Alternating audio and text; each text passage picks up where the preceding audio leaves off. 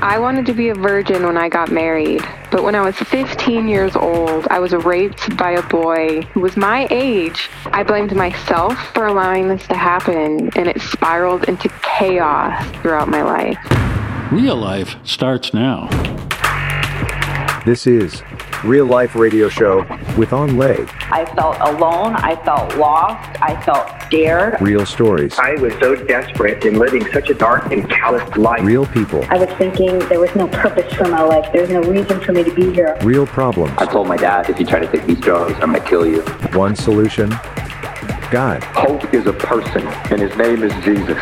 And now your host, Lay. Hi, this is Evangelist Anh. Welcome to the Real Life Radio Show, where we're going to talk to real people who had real problems, but found answers and a real God. Now, listener discretion is advised, as some of the contents of this show are meant for a mature audience only.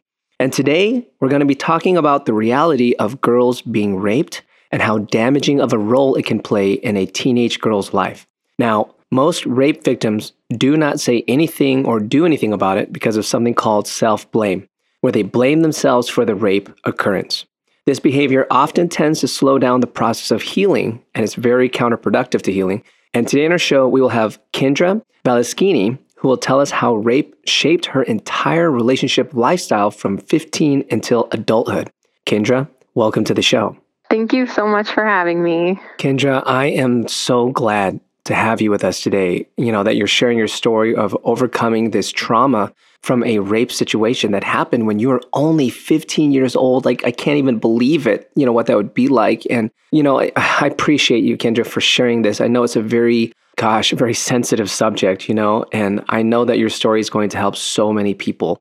What would you say to someone right now, who's been a victim of a rape assault if they were looking for some hope?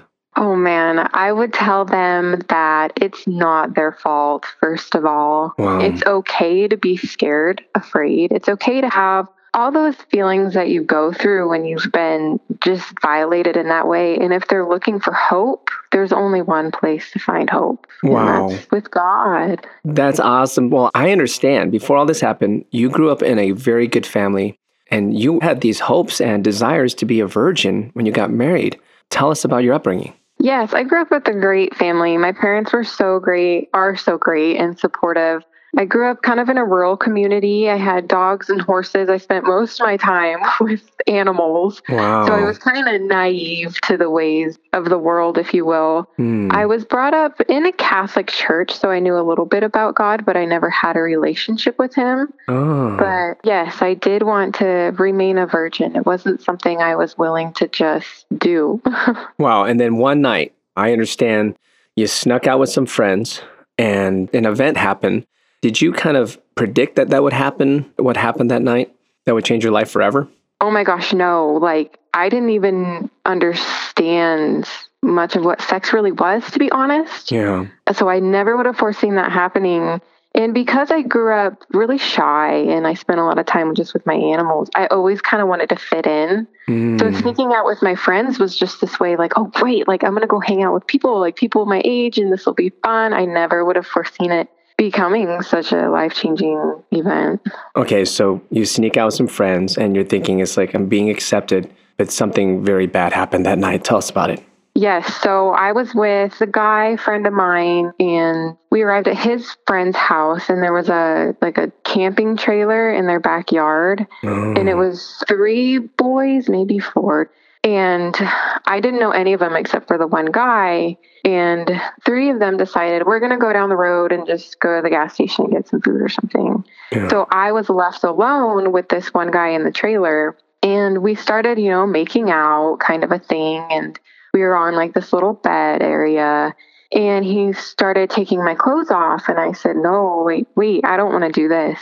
And he said, no, we're doing this. And he started taking my clothes off. And my gosh. Yeah. And I started crying, and I was just kind of thinking, what in the world is going on? Oh, no. So then he started having sex with me. And I said, no, I don't want to do this. And I tried to push him off. Oh my gosh. And he held me down by my neck. He held me down on the bed.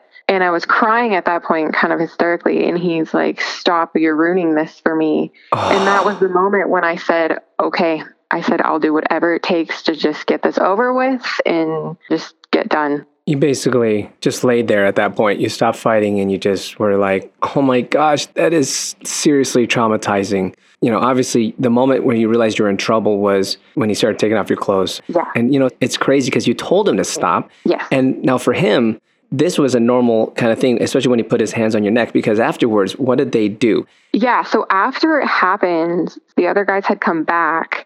And we were sitting in that trailer and there's a little TV and they turned on porn, and it was that violent porn. Yeah, like BDSM kind of stuff? Yes. Yeah, it was that. And oh my gosh, I'd never seen porn before in my life or anything even like that. But I was so in that moment where I just started, just do whatever they say, Kyndra. Just do whatever they say so you can get home, because I had no idea where I was. I snuck out. How am I going to get home? Like, just basically from that point forward, it's like, just do whatever they say so you can get home.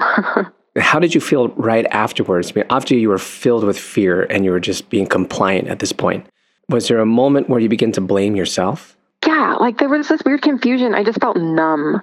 And then I started thinking, well, we were making out, so maybe it was my fault because I was leading him on, kind of a thing. And then it started becoming this mindset of, well, if I start making out with a guy or something, then I'm responsible. So I need to go through with it, because if not, then like I'm leading them on, kind of a thing. Like from that point forward, just no was not an option. Oh my gosh. If I had put myself in that position is kind of where my mind went. That's when I started blaming myself. Like, Kyndra, you put yourself in this position, so now you're responsible for going through with it. Wow. And that is such a lie. You know what I mean? For anyone who's, you know, hearing this, and I'm sure that there's someone who can really relate to this, because this is very common where the rape victim will not say anything or do anything because they feel like it's, you know, their fault. Now, I understand you did something kind of different than what a lot of people do, is you try to tell your parents. Yeah. But you didn't want the young man to get into trouble, you know, because you felt like it was your fault. Why do you think you felt this way? Because I think many girls do when they go through something like this. So why do you think you felt this way, where you didn't want him to get into trouble, but you told your parents? What were your thoughts during that time? Yeah, so I remember I love my parents so much, and like no one foresees this happening to their daughter. Like, they don't know how to handle it. Right. So I just want to say that before I say anything about my parents. But I told my dad, and I remember I was like, Dad, like, I was kind of asking him about sex, and I was like, is it normal for like a guy to do this? And he was just in shock, and he's like, absolutely not. He's like, did this happen to you? And I said, yes. And he's like, do you want to see a counselor? And I said, no, like the last thing I want to do is tell a complete stranger at that point.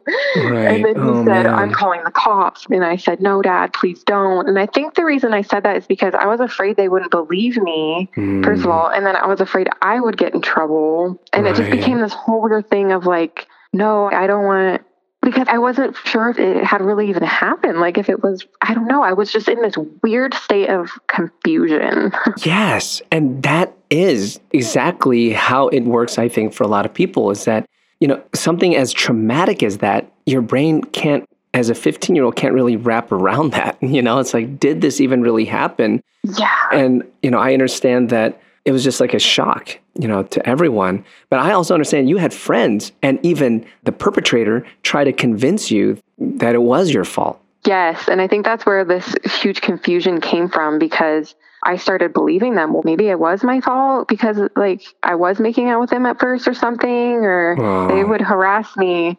I remember this was back in the days of flip phones. Yeah. I had a flip cell phone, and they would call me, my friends, and say, you're such a whore, you're such a slut, I can't believe you did this. My gosh. Because I had dated a boy right before that, and I wouldn't have sex with him, so he broke up with me. Yeah. And it was one of his friends who had actually driven me to this place. And so they would call me and harass me, and I would flip my phone off and shut it off, and they would call again and again. And I remember this one specific moment where they would call me, and I just had to leave my phone open on the counter and walk away. I couldn't even hang up because they would just keep calling back. And even emails, it was just bizarre. And they just kept pounding it in me that I was responsible, that it wasn't really rape.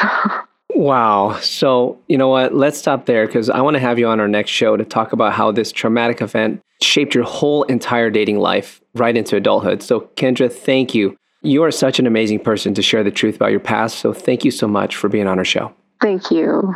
Hang on. I want to talk more about not blaming yourself for traumatic things that happen to you right after the break.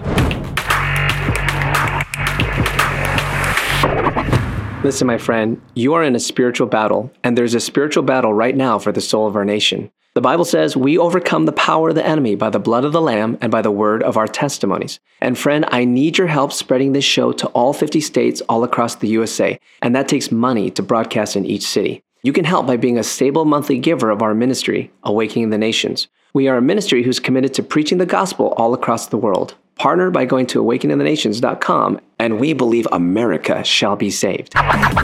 Real Life Radio is a ministry of Awakening the Nations, a 501c3 nonprofit organization that depends on your donations. If you would like to find out more about Awakening the Nations or make a tax-deductible donation, please visit our website at awakeningthenations.com or call us at 877-480-4477. That's awakeningthenations.com or 877-480-4477. More Real Life starts now. Welcome back to the show where we're going to go deeper into what you just heard. So what do you think about this? To me, it is very sad how things like this happen, and it's more common than you think. Young girls who get cornered and raped and lose their virginity due to the will of another. To me, this is interesting that Kyndra's family found out about it and they didn't retaliate because of her stopping them. And I think they left it because I believe this is a common way people view rapes nowadays.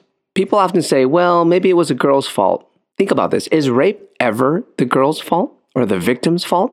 Like she egged it on, she deserves it? I know that there's a lot of young people who think that. They think if a woman is kissing a guy and alone with a guy, then it's pretty much her fault for being alone with that guy. Or if she liked the guy and she didn't want to end up having sex, well, too bad. People can say that it doesn't count as rape, but let me tell you the truth. Any and all unwanted sexual advances goes into the category of sexual assault. And when there's an unwanted penetration, that is considered rape. So according to our law, rape is rape if there is sex and it's unwanted by the victim. It is written, but if a man finds a betrothed young woman in the countryside, and the man forces her and lies with her, then only the man who lay with her shall die. But you shall do nothing to the young woman. There is in the young woman no sin deserving of death. But just as when a man rises against his neighbor and kills him, even so is this matter. This verse is describing the penalties of raping someone who really belongs to another. The penalty to the one who did it was the death penalty. Imagine that. That's like murder.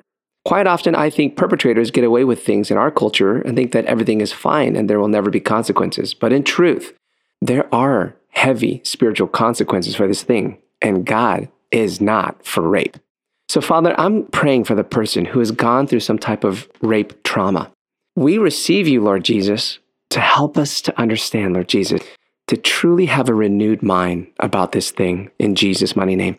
I hope you're blessed by this testimony, and I know that your life was touched. If you have a testimony to share or know someone who does and would like to share it on our show, go to awakeningthenations.com and click Guest Audition on the top menu. See you next time.